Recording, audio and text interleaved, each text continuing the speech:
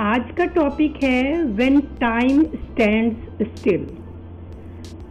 जब हम कोई एक्टिविटी करते हैं तो टाइम का पता ही नहीं चलता आउट ऑफ इंजॉयमेंट। जैसे हम स्विम करते हैं तो coolness of water absorbs us and we find ourselves mentally outside of time. Albert Einstein कहते थे about the relativity of time, put your hand on a hot stove for a minute seems like an hour, and sitting with a pretty girl for an hour it seems like a minute. In fact, every ichi moment situate us in timelessness. उस experience को की memory हमारे साथ पूरी life रहती है और time ही नहीं पूरा वर्ल्ड डिसअपियर हो जाता है जब हम फ्लो में होते हैं। ज़ेन बुद्धिज्म में जब हम पूरी तरह से प्रेजेंट में होते हैं तो past, future and physical world illusion लगता है, तो माना जाता है we have reached satori. Satori is a sudden enlightenment. Satori की क्या डेफिनेशन है?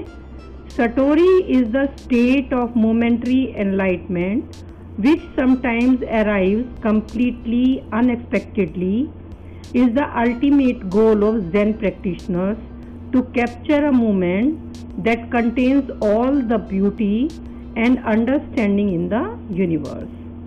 अब सटोरी के कौन कौन से एस्पेक्ट है वो देख लेते हैं। Number 1, it is irrational, not based on reason और क्लियर थॉट्स। इसमें किसी लॉजिक के थ्रू नहीं पहुंचा जा सकता। जो लोग सटोरी को एक्सपीरियंस करते हैं वो को लॉजिकली कभी भी एक्सप्लेन नहीं कर पाएंगे। Number 2, it is intuitive, it can't be explained, only lived and felt. इसको एक्सप्लेन नहीं किया जा सकता, केवल इसको फील किया जा सकता है। नंबर 3 है it's direct and personal, it is a perception that emerges from the innermost part of consciousness. Number 4 है it is an affirmation of life, it implies acceptance of all that exist of all the things as they emerge independent of their moral value. Number 5 है it gives us a sense of the beyond. जब हम satori को experience करते हैं we sense that it is rooted somewhere else and complete liberation और complete rest की feeling आती है। ऐसा फील होता है हम अपनी डेस्टिनेशन पर पहुंच गए हैं। It has an impersonal tone, not showing friendly human feelings. ये ज़ेन एक्सपीरियंस का रिमार्केबल एस्पेक्ट होता है। It has no personal note in it. Number 7 है feeling of exaltation, we experience an infinite expansion of our being. Number 8 है momentariness, satori comes upon one abruptly, suddenly and unexpectedly, and if momentary experience यदि ये abrupt या momentary नहीं है then it is not satori. सटोरी और कैंशो ये 2 form हैं जिनके थ्रू एनलाइटमेंट और अवेकनिंग को हम लोग पा सकते हैं। एक डीटी सुजुकी थे, उन्होंने यूएसए में भी ज़ेन फिलॉसफी के लिए वो जाने जाते थे। उन्होंने अपनी फर्स्ट बुक पब्लिश की थी इंग्लिश में, Japanese Buddhism accessible to Americans.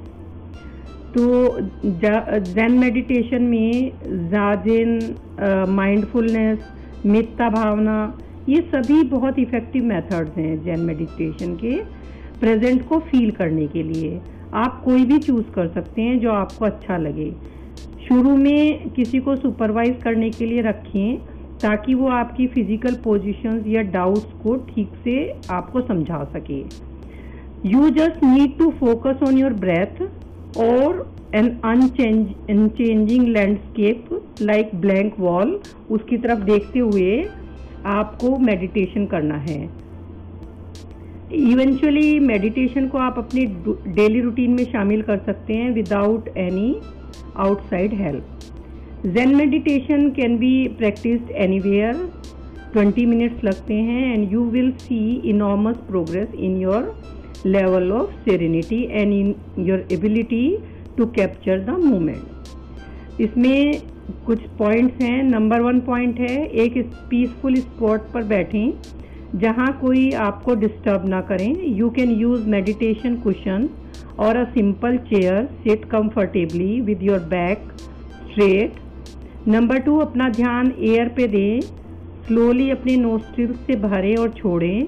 Give all your attention to this life giving process.